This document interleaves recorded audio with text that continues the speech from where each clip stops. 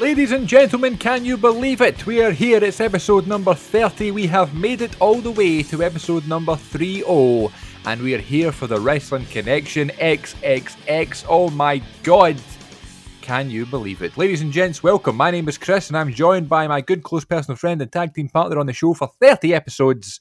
Is my good close personal friend Glenn. Can you believe we're here at number 30, my friend? It's actually really quite nice to think that the podcast Very is nice. now older than me. Hey! Not by much though. It's funny. We started this out at the very beginning of a pandemic, this ongoing saga, and on our first episode, I think you were asking me, what did you think of WrestleMania 36 and how much has happened and changed since then?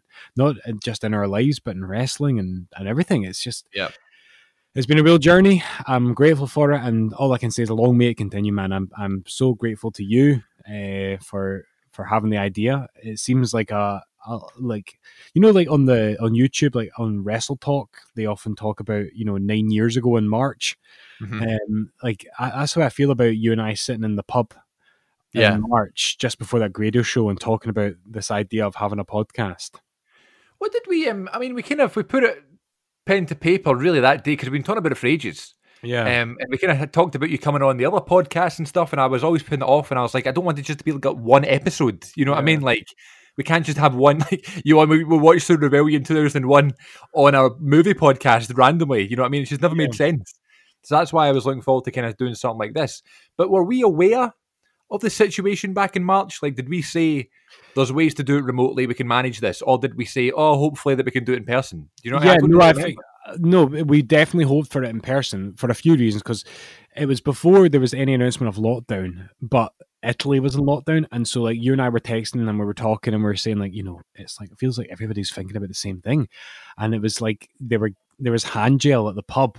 I'm like, oh, what novelty is this? But nobody was wearing masks, and nobody wore masks until like July or something. I was still teaching, and it was like masks was still seen as kind of a funny thing, like it was before the school shut, and as a reflection of our naivety, you were quite confident in saying, do you know what, there'll be no crowd for the next few Raws and SmackDowns, but that just means we're kind of saving it so that we can have WrestleMania as a full crowd. I think that's what they'll do. Maybe there'll be distancing, maybe there'll be masks at WrestleMania, but they'll have WrestleMania at Raymond James Stadium, and we were kind of confident with that. And sure enough, that afternoon, we packed into a busy theatre in what was actually, I think, the last live wrestling event in front of a big audience in the UK.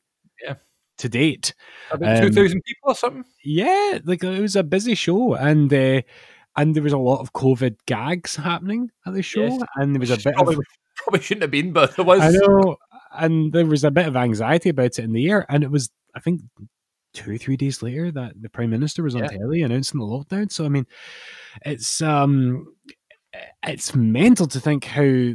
But we've said this before, and I think we've said this on record before, but I think being forced into remote recording has helped us keep it consistent. Absolutely. It's been a blessing in disguise a little bit, absolutely, I think. Yeah. It's made it for me like the thing you look forward to. And I'm not sure if I would have had the same commitment and same drive had this not happened. And I'm confident now that even if society were to return to normal tomorrow, which it won't, but if it did, I'm confident that we would still keep it going. And I have this grand vision of our future in this podcast where, there will be some weeks where we can meet up and hang out and do stuff together. But I still think most weeks we'll do it like this just because of life, It's just easier, yeah. And as long as it works and it kind of sounds okay, then I'm all for doing this. And that's another thing that's made the podcast just be such a shining light through this whole thing. There's been, at the start there was some, teething problems, but it's just been such a delight every week just to kind of talk wrestling for an hour.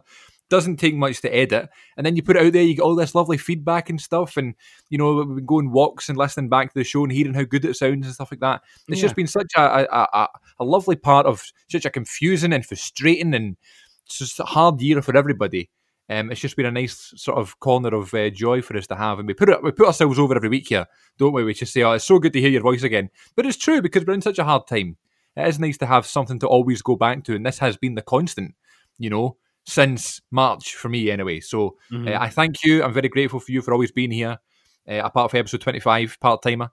And we're here for episode 30, and this is an episode that I've been buzzing for so long. It was so funny. I just can't believe we're in 30 episodes. It just seems like yesterday that we were sitting talking about potential episode ideas. And like we said things like, oh, let's do a live wrestling event experience episode. Let's do an episode that we just talk about meeting wrestlers, and then that became its own segment every week. Let's do an episode we talk about our favourite matches. Let's do an episode we talk about wrestling figures. And here we are, episode 30, my God. And it is the wrestling figure episode here on the Wrestling Connection. So thanks so much, everybody who has downloaded any of the episodes, especially this one, because it's only going to get bigger and better from here on out. But Glenn, before we get started, I have to ask you, from friend to friend, the most important question of the week. How are you? Chris, I'm well. I'm glad you're asking. You notice I paused there as if there was a jingle, but we don't do a jingle for this quite deliberately, you know. Quite deliberately. But 30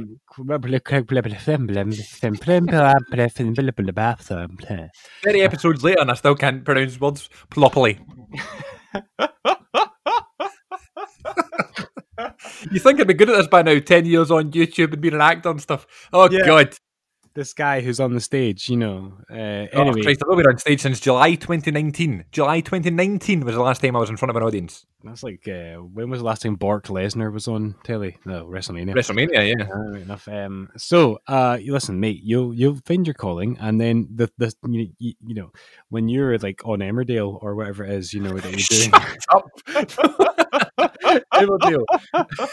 I actually have something lined up on the 27th this month. Actually, my first acting job in ages, so it's going to be a lot of fun. It's going to be remote though, so I'm going to be sitting right here in front of the Wrestling Connection microphone, doing a bit of the acting. Anyway, yeah, you know, what if your face is involved in that? Just make sure there's some sort of Wrestling Connection merch, you know, a T-shirt, maybe a flag. I don't know, just have something visible. I'll just put a post-it note, stick it to my forehead or something. You asked me how I am, so I want to talk about what we did. Was it last week or the week before? I can't remember, but I think it was that we introduced it the week before, but we did an installment of this last week as well. So it's this idea of wrestling with your mental health, and I think you and I both know that anyone who listens to this knows, anyone who has not lived under a rock knows that, you know, at any time in life, mental health is important, but certainly when, you know, we go through what we're going through this crazy year, it's super important. And I kind of like improvised a wrestling analogy last time, and I am varying degrees linked coping techniques to John Cena's 5 Moves of Doom with varying success, I would say. But I gave this one a wee bit more thought for today. Good. And I realised that, you know, if there's somebody casual listening to this, one thing I'll repeat from a week or two ago was that one mistake that a lot of people make when it comes to seeking support for their mental health is that they feel like they can't do that if they're not like the kind of the textbook magazine kind of picture of somebody with mental health problems, like the cliche, the stereotype, somebody who's like severely depressed or severely anxious. And there's plenty of people in the world who are sadly in that position. But you can have mental health issues on varying degrees and you're still allowed to seek help. You can just be going through a phase in your life when you're finding things just a wee bit overwhelming, and you can seek mental health support from your GP. And in my experience, that is always there.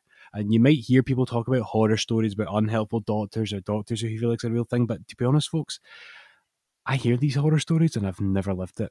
And I just think it's like customer service. You only hear about the complaints and nobody ever shares the good news. You know, it's absolutely. So don't listen to that stuff. Find out for yourself.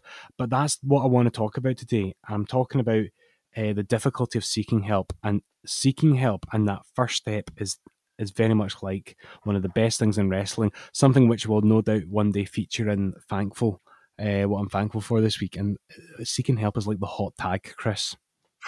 Yes, it is. I love the hot tag. You know, I almost started a whole wrestling podcast back in 2016 called Hot Tag. You know, I feel like you've got a lot of stories that begin with, I started this wrestling channel, this podcast, this Twitter account, you know. And I hope in future it can just be, I have this wrestling podcast called The Wrestling Connection. No, I used to have this one. So yeah, as if anyone who is a wrestling fan listening to this doesn't know. But if you don't know, the hot tag is a routine which is as old as the hills in wrestling. It has existed as long as wrestling has existed, and wrestling has existed as long as people can walk on their back legs has existed, folks. Abraham Lincoln, although he's not quite as old as that, was a wrestler. And he's in a wrestling hall of fame. Learned that on the chase. Absolutely. So there you go. So The hot tag. So a tag team wrestling is typically where there's two teams facing 2-on-2, and only two men can be, or women indeed, can be in the ring at the same time, and their partners are on the aprons, and they must be tagged in like in a game of tag with a wee slap of the hand. And of course, like in a game of tag. You're it. That's what they should do. Tag, you're in.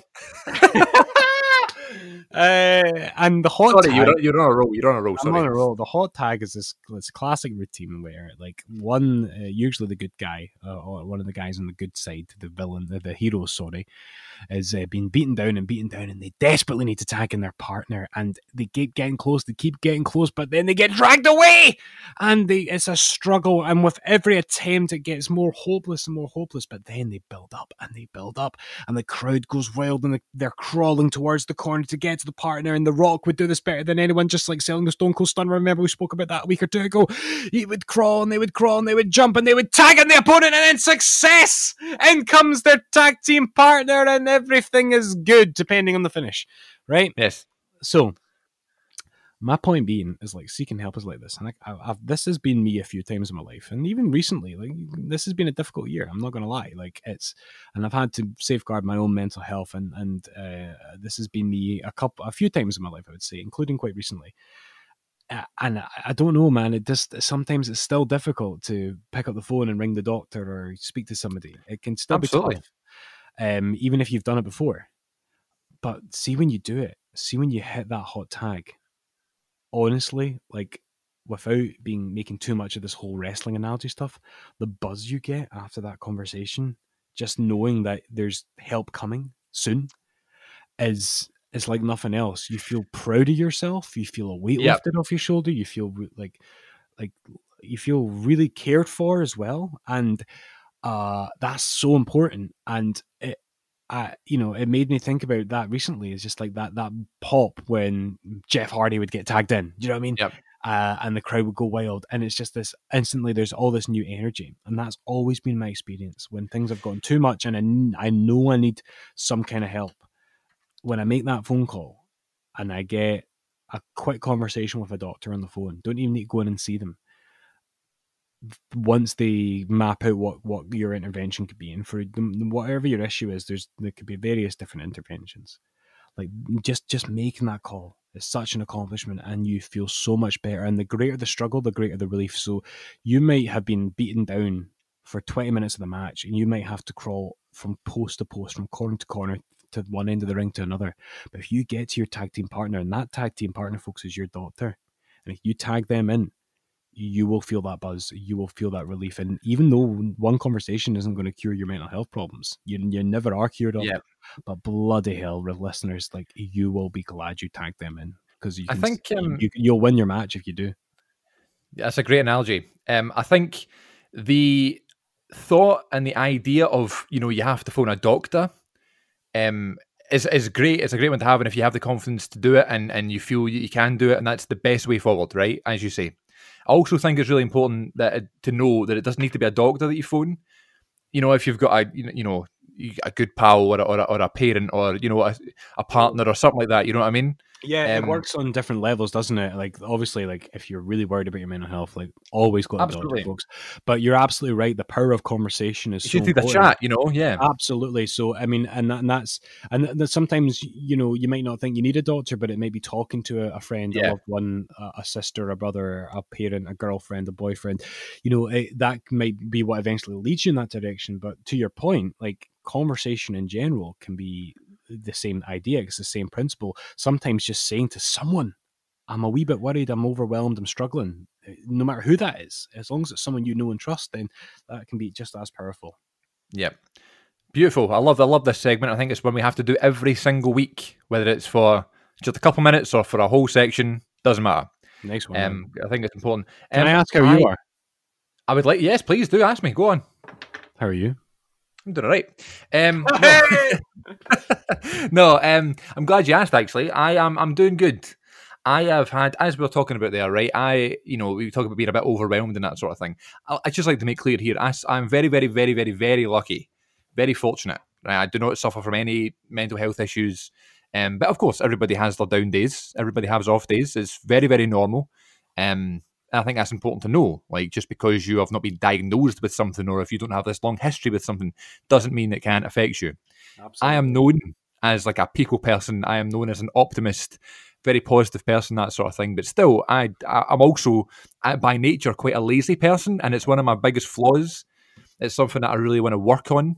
And you know, lockdown has been a horrendous thing for a lot of people. And I have been pretty good, actually, at staying positive and staying productive and that sort of thing. But it has also really brought out that lazy side of me as well.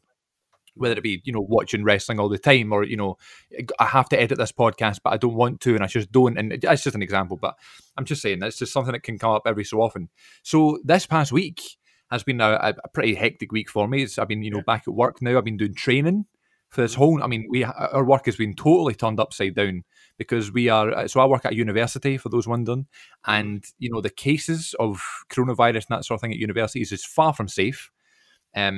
So, and I'm not a student at university, I work there, so it's not as if it's like a necessity for me to be there.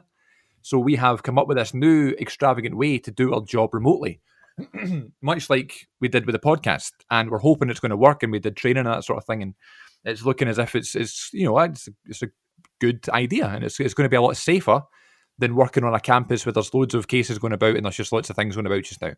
So I've just had a bit of a hectic week, a bit of a busy week, and everything's getting a little bit much.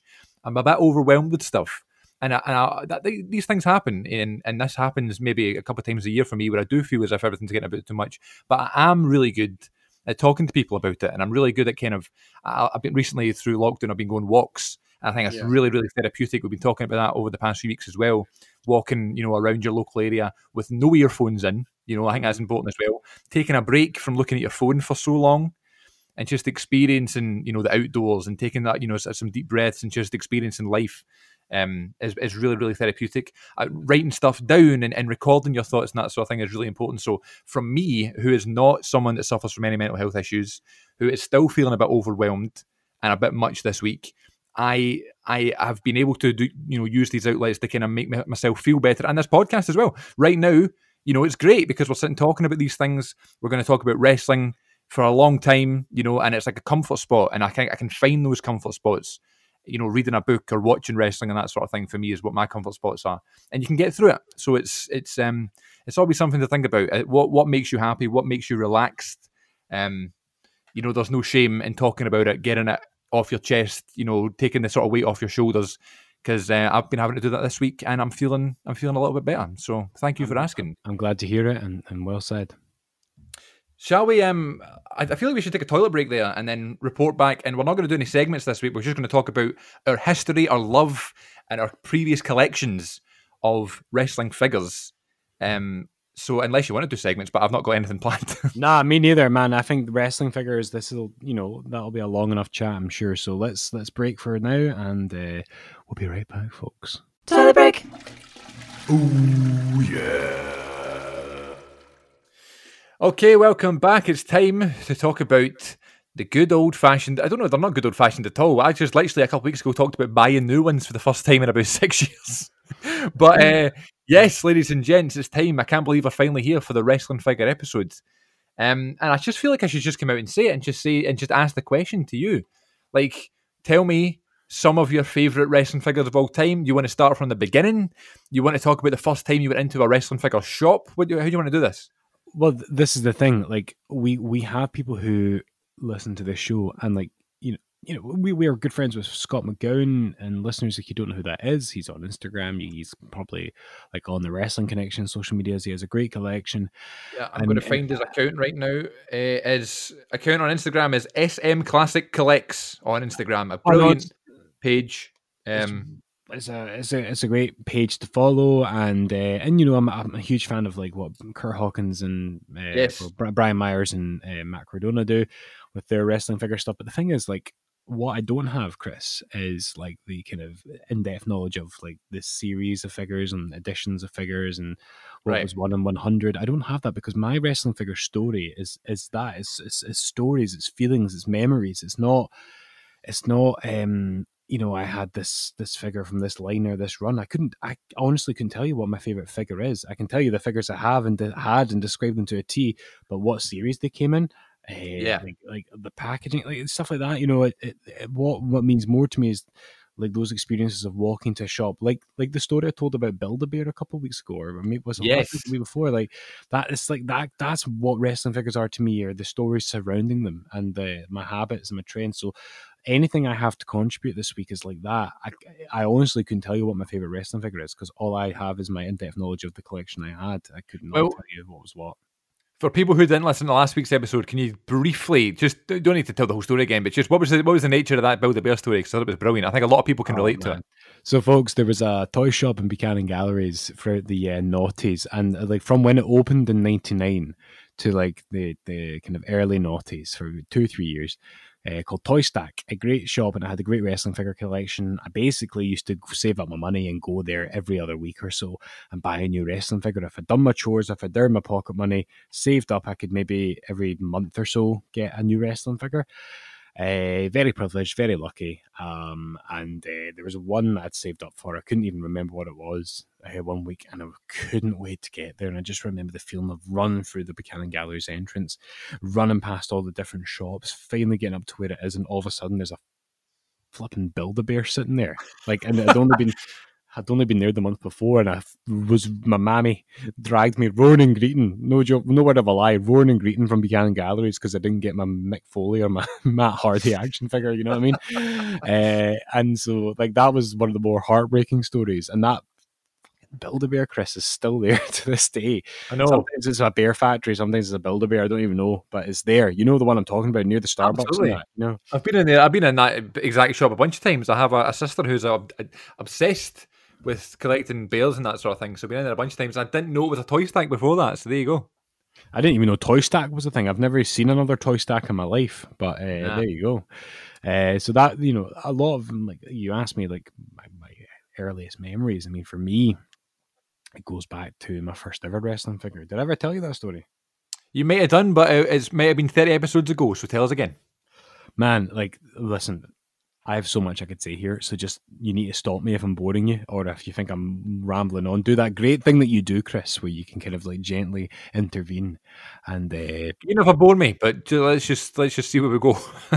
Right, so Woolworths in St Andrews, of all places. My family, we used to go to St Andrews every September weekend when I was up until I was about 21 or something. My family was doing it. And it was like a big kind of getaway, and I remember like at this point I would have been, I think it was 9. Okay, so this would have been maybe the year 2000. So I'm just going to quickly intervene here one more time before you keep going. So you mentioned Woolworths, right? Mm-hmm. Do you remember the Big W?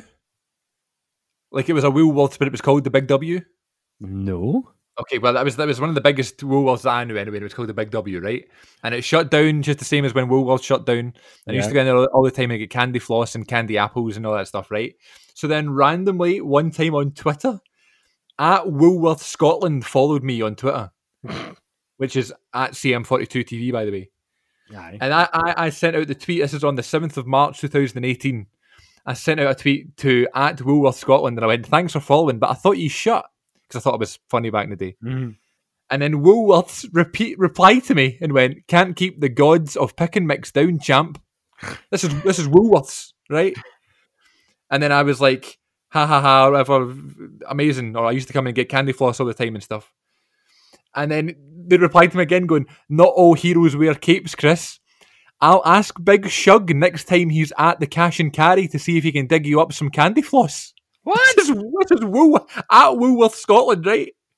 So then I quote tweeted it and I tweeted, the Big W tweeted me with laughing faces. And then they quote tweeted that. And they went, you can imagine how excited we all were when Chris Moffat's name popped up on our Twitter. It's like the same guy. It's the same guy that's running the WWE on BT Sport Twitter. Must be. Like, it's the only explanation. Woolworths having banter with me on Twitter. Anyway, sorry. Just when you mentioned Woolworths, I remembered that. Aye, so what? Where was that? Aye, Woolworths. Aye, sorry. So you're about year 2000. Year 2000, so I'm about 9, and the reason I can pinpoint it is because of the attire on this figure that I ended up with.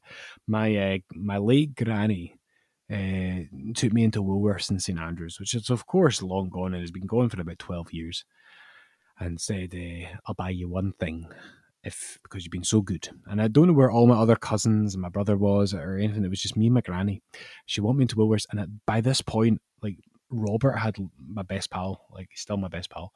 Robert had loads of wrestling figures, and a lot of my mates at school had loads of wrestling figures. They would bring them in like on a Friday when you could bring toys in and play with them over lunch. That was me.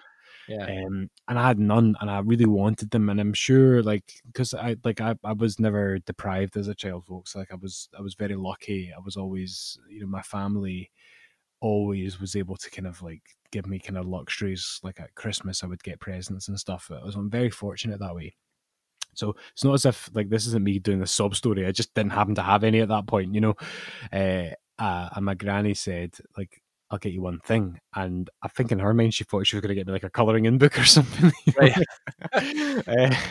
And I knew straight away what I was going to go for. And I just thought, oh my God, I hope I can get somebody really good. Because in my mind, like, all the big names, like Stone Cold Steve Austin, The Rock, they would be sold out. So I was convinced I was going in there to get Esse Rios or something like that.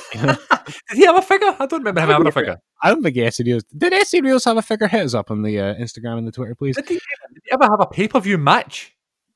Yeah, he definitely had pay-per-view match at some point. I'm pretty sure, like in 99, 2000. Right. I don't know. I maybe I'm talking because he was in the light heavyweight division. They would often get them a match. So anyway, I was convinced that I was going to get something on that kind of caliber, and I go in there, and they're sitting on the shelf. I can still see it, and someone with the knowledge would be able to tell me what series of figure this was, but it was Stone Cold Steve Austin in the kind of camo jacket and t-shirt and jeans that he wore when he had the beer truck and he sprayed down the corporation, like that exact attire.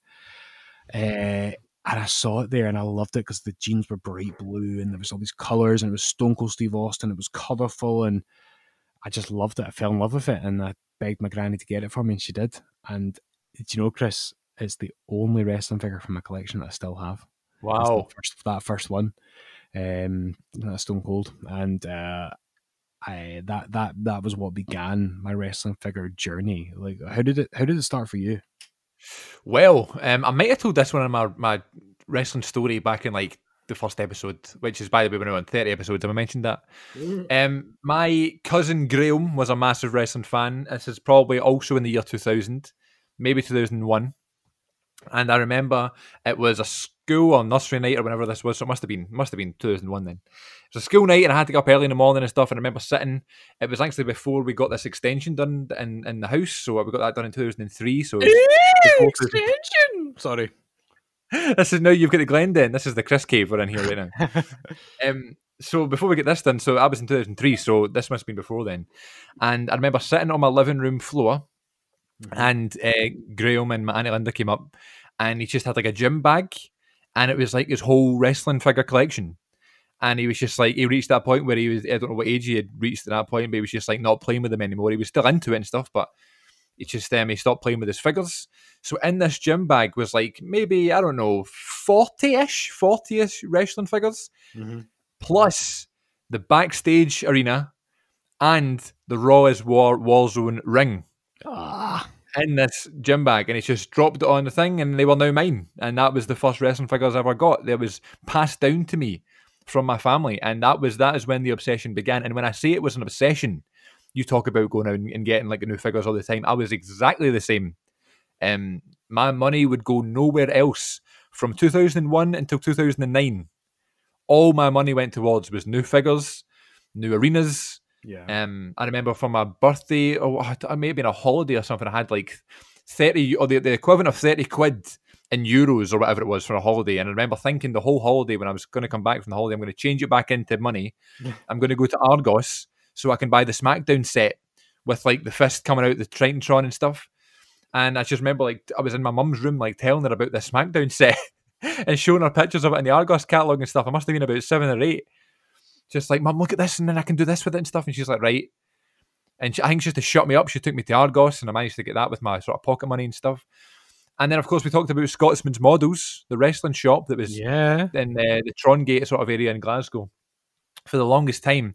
And I actually had a sign. I talked about this as well earlier on in the show, but they actually had a sign that used to come out the side of the shop. It said the WWF shop, just so, you know, if you were walking past the street or whatever, you could look down, you could see, oh, that's where the wrestling figures are or whatever. It was next to a big A1 Comics, which always wasn't an A1 Comics. I don't know when that shop was moved there, but I always remember it being competition with Scotsman's Models. But we always used to go to the wrestling shop, and up until it closed in 2009 or 2010, the sign that said the WWF shop was still there. They never even bothered to change it to WWE. They never even put like one line. Oh, you didn't even get a ladder and climb up and draw with a Sharpie on the sign a wee extra line in the F to make it an E. That was always the WWF shop. And we knew the owner and stuff because I was in so often. My auntie used to go in so much because of my cousin as well. And we knew the owner, and he'd just talk to us and stuff, and he'd put stuff aside for us and stuff. And over the years, I just amassed this collection of wrestling figures, and it was ridiculous. It was almost a weekly basis, definitely a fortnightly basis, where I was spoiled rotten. And of course I would use my pocket money, but I had to be given the pocket money in the first place, you know. Birthdays, Christmases, all I asked for was wrestling figures, classic superstars, different attires, Ruthless Aggression, Adrenaline 2-packs, all that stuff. And then in like 2006, they came out with the deluxe editions and stuff like that. Oh my God, that's all I thought about for so long. And I had this massive like container box thing that also kind of worked as a footrest, but it was like a massive footrest, right? And it used to sit in like the corner of my room. Yeah. You could take the cushion bit at the top off, and inside was like hollow. It was just like a sort of big sort of storage unit, you know. And at one point, like after I finished collecting wrestling figures, it was like full of just stuff from 2001 onwards of old figures, new figures, duplicates, you know, broken ones, the weapons you would get, like parts of tables and parts of ladders and stuff. It was crazy, and I could think about the amount of money that my parents and myself have spent on wrestling figures over the years. I'm sure I'm not the only one that can say that, you know, because I'm sure people had more wrestling figures than I've ever had, you know. But just the amount of money is just a crazy amount to think about, and it kind of scares me a little bit. Yeah. But yeah, that was my first indication that I'm going to love collecting wrestling figures. And even till I was a bit older, I would still collect them and keep them in the packaging and stuff for collector's purposes. Yeah. I still have a few, especially ones that I've got autographed. You know, I've got like a Kane one and a Daniel Bryan, and I've got like Ted DiBiase Jr. Ruthless Aggression, which is the figure I got signed at my first ever wrestling signing, which I've still not told that story for, by the way. Look forward to it. But yeah, I've got loads, and I still have loads of my loose ones up in the loft. But they're in boxes, and I need to go look them out. But but I definitely know the Warzone ring is still up in the loft. I saw it recently. And it's just never broke. Like it's never. Those things were indestructible. It's not even as if it's like that well produced. It's just string and plastic and stuff. But for some reason, they're indestructible. And I've got this wee cousin now that's just about to turn 4, or it's just turned 4, sorry. Who hasn't really shown any signs of wrestling yet. He saw a couple of ones in my room and stuff, and kind of wants to play with them.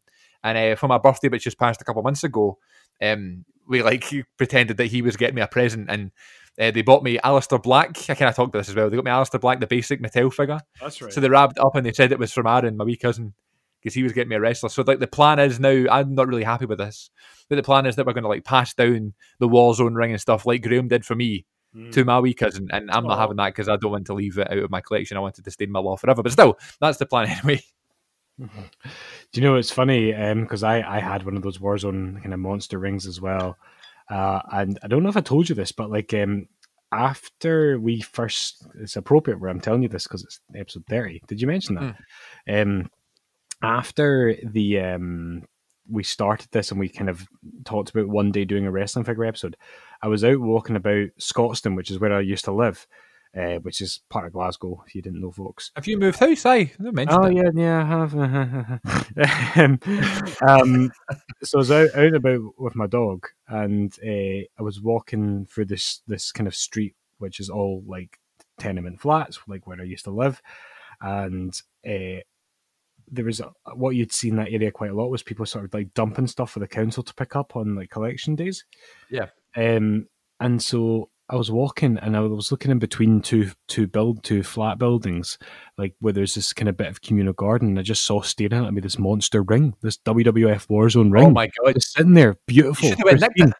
I nearly did, but then I thought, there's no way a dog hasn't pished him that, you know? I know. and if I take Luna up to there, then she's going to want it. But it just kind of felt more like symbolic for me, like because we were starting out.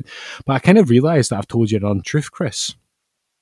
Oh, okay. And that my wrestling figure journey didn't start in Woolworths and St Andrews. It started in the after school club that I used to go to. My parents both worked full time, so like I would go into after school care for a couple of hours after school before they could come and collect me. Pardon me, that's the chippy coming back on me. I'm getting a bit of paper. I'm thinking of things to say, and I know I'm going to forget it, so I'm going to note them down as you speak. Oh, I've got these written down, and I'm already forgetting stuff. Sorry, I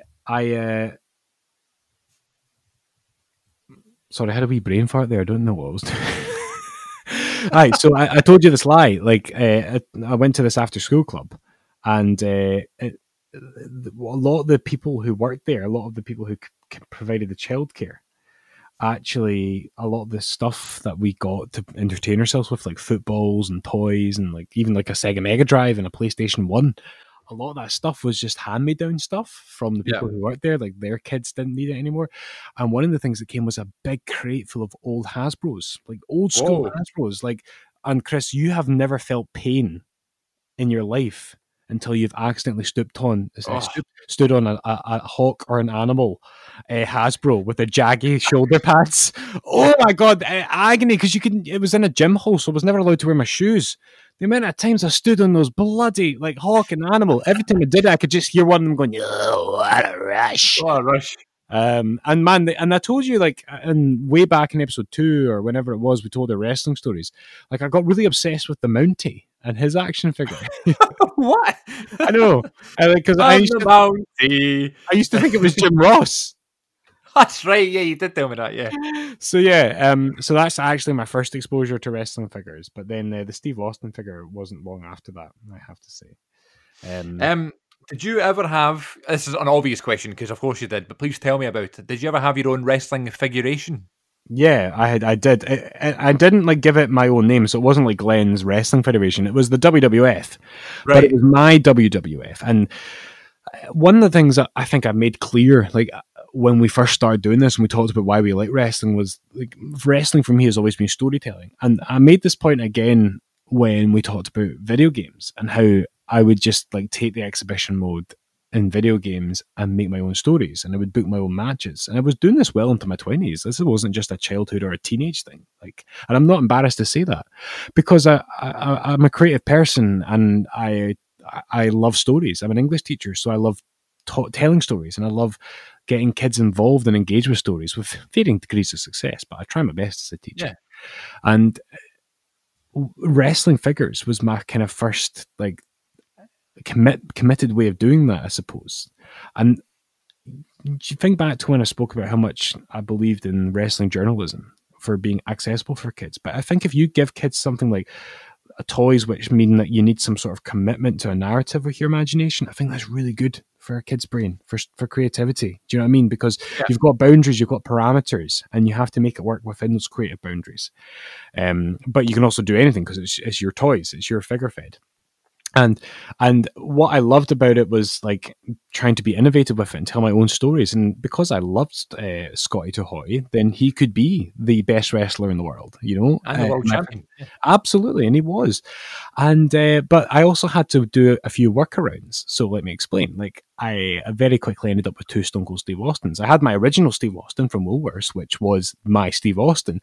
But then when I was gifted a 2-pack of Steve Austin and the Big Show with his long hair, a la St. Valentine's Day Massacre 1998, right?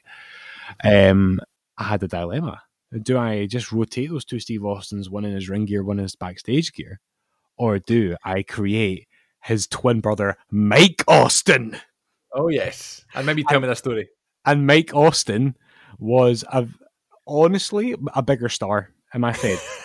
He was more over. He was, and he was kind of became like the Hulk Hogan of my figure fed. And here's the thing, Chris. See, when my wrestling figures got a wee bit loose in the joints, that's when they would retire, or if they broke, that's when they would have an injury.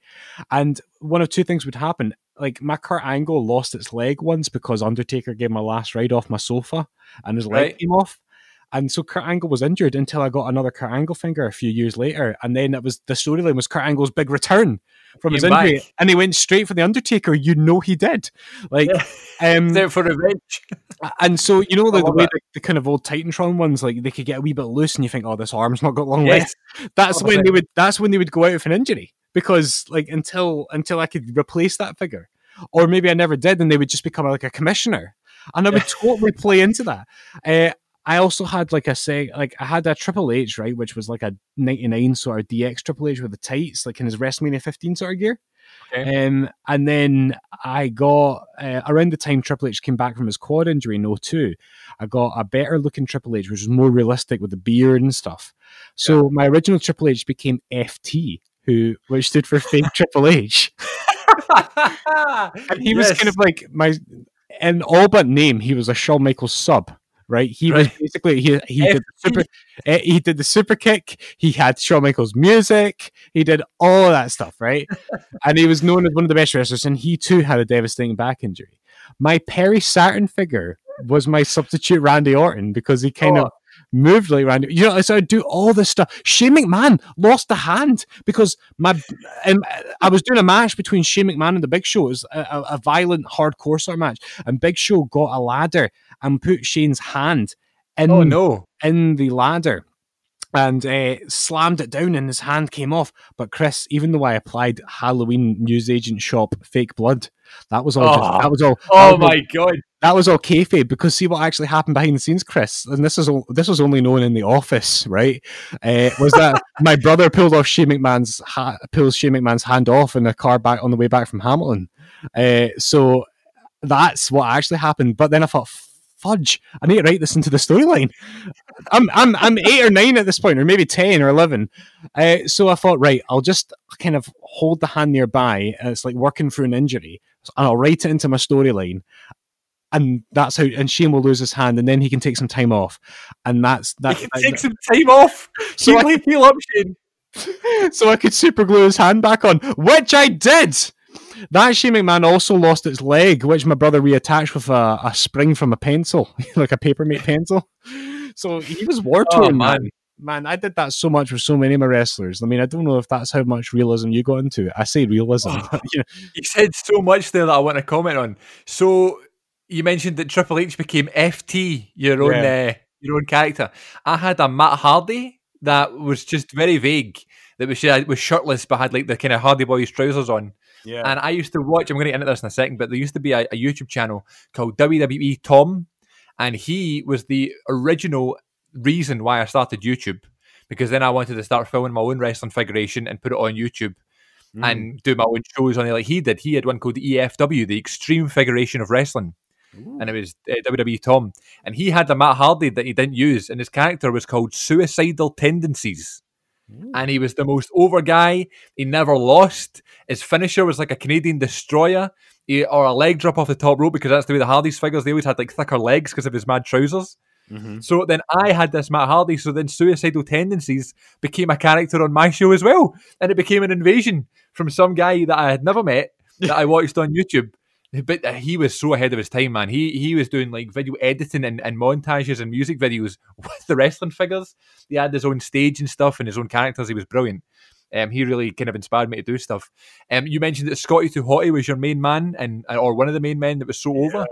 Who was my top guy? Maven. He was so over. Oh my God, he was so over. The fans loved him. And he was so hot for a point where he actually lost to, who did he lose to? He was undefeated for a bit, and then he lost to a big guy, maybe in JBL or something, or maybe even Big Show. Someone he just could not beat with that beautiful dropkick of his. So that was another one. And Billy Kidman was another one, because he had that WCW figure that came out that I was just in love with, that had like the kind of like white tank top and the kind of jorts on. Yeah, I just loved the idea of the figure, so he became a main eventer. I remember buying my mate a birthday present one year, and I bought him Hardcore Holly, which is a random like Ring Rage Series 7 Hardcore Holly. And I don't know why I bought him Hardcore Holly. That's so funny, because I got Robert a Crash Holly one year for his birthday. So my mate, who I've not spoken to in years, his name is Kieran. He was so over the moon with this Hardcore Holly. Like, I don't know if he just like didn't know as much about wrestling as I did. Like, I always knew that Hardcore Holly was a consistently good performer, but just a wee bit crap. I don't know if this guy knew as much about Hardcore Holly as I did. So I still don't know to this day why I bought him Hardcore Holly. Maybe I bought him it out of spite because I knew I would never buy Hardcore Holly. I don't know. But he was so over the moon with Bob Holly. He like made Hardcore Holly his world champion. And I remember being so angry at him. I was like, Hardcore Holly could never win the world title. It's Hardcore Holly. And that's just me like in primary 4 shouting him in the playground. Going, you need to make like Stone Cold or Undertaker world champion, not Hardcore Holly. And Kieran was like, but use your imagination. He's like, and then that like pure set off a trigger in my mind. Oh, man. And I was like, you're right. Like I should be using this. Then like Maven and Billy Kidman became a world champion from that. I just imagine this being like Vince and Ted Turner shouting in the playground. Well, you know what, Vince? We're not in the same wrestling business. I'm in the entertainment business, Kieran. Also, you were talking about you went to the Halloween shop and you got fake blood, right? Yeah. That was for backyard wrestling. For the wrestling figures, so I would literally go to the Halloween shop and buy fake blood for doing moves in the garden. But for the wrestling figures, I would just have a red felt tip pen because I think it was the Crayola ones. They just washed off like that. Yeah. And I would have it handy, and I would take a moment where someone would get hit in the head with a chair, and I'd just lift him out of the ring and like colour him in. And just put like red all over his face, and I'd be like, "Oh my god, Triple H is bleeding out of his head. He's wearing a crimson mask and stuff." Oh my god! But I would do it discreetly. I would make sure one of my other wrestlers was like posed in the corner, so that's what the fans would be looking at. Blade discreetly. And you know the way Triple H, when he would blade, like in real life, he would have like the blood would all go down to his chest and stuff like that. Yeah, you do all that. I would do that for Triple H, but only for Triple H because it would never happen to anybody else. I tell you what, man. Like I remember as well. If I ever got like a new figure like of a character I didn't have before, so I remember like the first time I got a Hogan, I did this. Like I wouldn't open him up and play with him straight away because I was thinking I'm gonna wait till I get to my Rumble and he'll be a surprise entrant. Oh my god! I never thought that. I wouldn't even open him up, or if I did, I would keep him aside from all the other wrestlers so I could do the big moment. That's next level for literally me and no one else. You know? But like it was just this world that I escaped into. Do you know what I mean? And absolutely. You know, we talk about mental health. I mean, I think that there's a lot to be said for that. Like it was just this escapism, this sheer world where you have your own control. You can decide who does what. You're the god of this world. You're the Vince McMahon. Like you can decide who wins, who loses, and who prevails. And like man, I took it so seriously, but to no one else's benefit but my own. You know, I felt the same about like backyard wrestling and trampoline wrestling. Like I remember, like because that was wrestling figures was my primary school life, and backyard wrestling was my high school life. And both primary school and high school faced different challenges for you. And of course, looking back now, you think primary school, what was that? You know what I mean? Like how much you got away with and stuff like that. You know, when you look at comparisons towards high school, it was so much more chill in primary school. But still, when you're 7. You know, primary school is everything. You know, it's your life. Of course it is. Like, everything becomes too stressful for you. So I would totally detach and just lose my imagination in these wrestling figures. And then when it was high school, I'd come back from, like, a long day at school, and I would, like, the first thing I'd do, man, it's sometimes I'd even, like, pretend I was sick to go home, and the first thing I'd do is go out my trampoline. And it's just so funny how, like, you could get lost in that situation. It's so funny how wrestling, of all things, like, really just takes your mind off of everything. And I just remember being totally lost in wrestling figures and on your trampoline. But we'll talk about backyard wrestling another time. But yeah, another funny story that I've got for the wrestling figure stuff. I remember being in Argos the very day that the deluxe aggression figures were coming out, right? And I had read all about them in WWE Magazine and Power Slam, but mainly WWE Magazine. And I was thinking, these are going to be like, these are different. They have like a sort of bend in the tummy, and like, what's this going to be? Because I was so used to like the Ruthless Aggression Jax ones. So this is a new deluxe thing, and there was a new series. It was like series 1. I think in the first series was Batista, John Cena, The Big Show, and Triple H. Right? I think that was the 4. There might have been more, but that was the 4 I remember. So I went with my mate Jamie, who I've literally not spoken to in a good, I'm going to say 14 years, 13 years. Something like that, right? And I actually saw him once at a house party like a couple of years ago, and I was like, oh, and we hardly spoke. But anyway, he was one of my closest friends at the time, and we used to like play wrestling figures together all the time.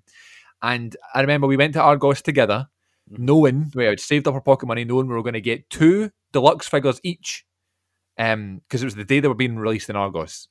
So you know the way Argos works, so you go over and you kind of put the code in, and then your number's called, and you can go up and you can choose what you want. It's not like a shop where you go in and pick something off the shelf. It's just like whatever one you get. It was like I relied on luck a lot, you know. Yeah. I remember trying to get a lightsaber one time, and they brought out like a red one, a blue one, and a purple one, and I stood there for a good 30 minutes trying to decide if I wanted to be Anakin or Mace Windu, you know. And it took me ages. And of course, I went with the blue one because, of course, I would. But so it's the same with the wrestling figures. So if you wanted to get like a Ruthless Aggression figure or an Adrenaline 2-pack or something, they would come, 3 or 4 would come out, and because that was the ones they had in stock, and you had to pick which one you wanted. They were all the same price. You just had to pick which one you wanted. So for the deluxe one, I remember they had all the first series in. Yeah. So me and Jamie are standing at the till, and the worker comes over, the employee comes over, and they have like a Batista, a Cena, a Triple H, and a Big Show, and they put all 4 of them on the thing, and we were just to pick, obviously, 2 each to take. And like, I don't think I'm a selfish person at all. I always like to think I put other people first, right? That's just a thing. I guess I might be wrong there. Yeah, people could be listening to this who are my friends that think I'm totally selfish, and that's fine. But I always like to think nowadays, especially, I like to be quite selfless. But on this day, I see clearly. I just thought of it as well. You hear that pause? In Argos in 2006, or whenever the Deluxe Aggression figures came out, I was the most selfish person ever. I must have pushed Jamie out of the way. Like, I physically moved him and ran over to the desk so I could grab the Cena and Batista figures. Because they were the main ones and these are the ones I wanted. It wasn't as if we, just got all 4 then we'll pick later or we'll share them. I was like, Cena and Batista are mine. Yeah. And I took them, and Jamie was... Jamie was like holding Big Show and Triple H, and I remember him being so disappointed because like his favourite wrestler was like John Cena, and I was like, "Oh yes, you happy with those ones? Yeah, happy with the Big Show? Happy with the Big Show? Yeah, happy with the Big Show." And he was just like, "Yeah, I guess." And I remember him being so disappointed, and like he brought it up later on, and we kind of stopped speaking for a bit. Like he was like, "You didn't even give me the option, man. Like that's really bad of you." Like, and I remember like feeling so bad. Like I was like, "Sorry," but I still didn't give him the figures because Batista and Cena belong to me. Yep, they do. Anyway, sorry. Man, I'm looking over my notes now just to see like what else I've got. Like I've locked my phone. Here we go. So I've talked about fake Triple H. I talked about injuries and stuff. Here, did you see the ad recently for the new like Elite collection? It's really good. It was like there was an ad for an NXT Takeover for 31 where the figures are animated. Yes, I saw that. I mean, how far have we come? I mean, just that just tells you what you need to know about like WWE. Know their market, the fact that they'll market like their kind of basics and stuff to kids, but they also know what the collector market is like as well. Yeah, that's important. Absolutely. But I'll tell you this, man. Like, there's lots of stories. I'm conscious of time, and we might have to do a part 2 at some point down the line. But I'll tell you this. I mentioned that I still have my Steve Austin from Woolworths, but there was a whole rucksack full of my collection, like years and years of memories and stories, ups and downs, blood, sweat, and tears, all fake, of course. Well, sometimes real tears, because I would wrap myself up. When you kind of like get your finger caught in one of the wee sort of joints of the wrestling figure, that was tears. That's the worst. Or you step on indeed an LOD action figure. Yeah. But there got to a point where, like, I was in my mid-20s and I wasn't playing with them at that point, but I still loved them. And to this day, I still love wrestling figures. And to this day, if I had all the money and all the space in the world, I'd be buying these new AEW figures and I would be getting the ones that I really like, But I'm a very sentimental person, but I'm not a very materialistic person. Right. So like I'll hold the memories dearly, but I don't need the thing necessarily. And the older I get, the less materialistic I get. I think it's kind of just a coming of age and being an adult kind of thing, I guess. But I kind of knew that it was maybe time to say cheerio to them. And my good friend Jamie, he's got a lot of family, and at the time he had nephews. He still does, but they were obviously, this is about a decade ago, so they'll be much younger now. They're much older now rather than what they were then. But they were just the right age to just have any old toy and chuck it about and play with it and, have a good time with it and make their own memories. And I just kind of thought, well, that's the logical place for these toys to go. Because I think, if my memory serves, I'm pretty sure his wee nephews were getting into wrestling. Like, they were just the right age. Mm-hmm. And so I didn't even see the kids take them, but I went round to his flat one day and I had my old rucksack of figures and I dropped them off. And I'd be lying, Chris, if I didn't I told you that I didn't have a Toy Story 3 moment, Oh, where I left them there and I just looked at the bag. It was open a wee bit. I just looked at my friends, my childhood, my memories, all these stories from like FT's return after injury, Shane McMahon coming back from the severed hand, Kurt Angle's return after The Undertaker made him lose his leg, Jeff Hardy coming back from the Swanton bomb down the stairs, yeah. like all those memories. And it was a true goodbye partner. It was one of those moments. And I don't even like to dwell on what happened to those figures, because they might have all been shattered to pieces, or they might have been given away to other kids by now. They might be in a bin. I don't know. It doesn't matter because I've had the memories, and it's just something that I smile about now when I think about. But I guess it's funny. This happens a lot in this show. Like we'll talk about stuff, and I'll only realize the significance it had as we do it, as we talk about it. And I feel like I realize how important this was for me growing up and becoming somebody who loves stories. Like that was as big a part of it as anything else was creating my own ones with that figure fed.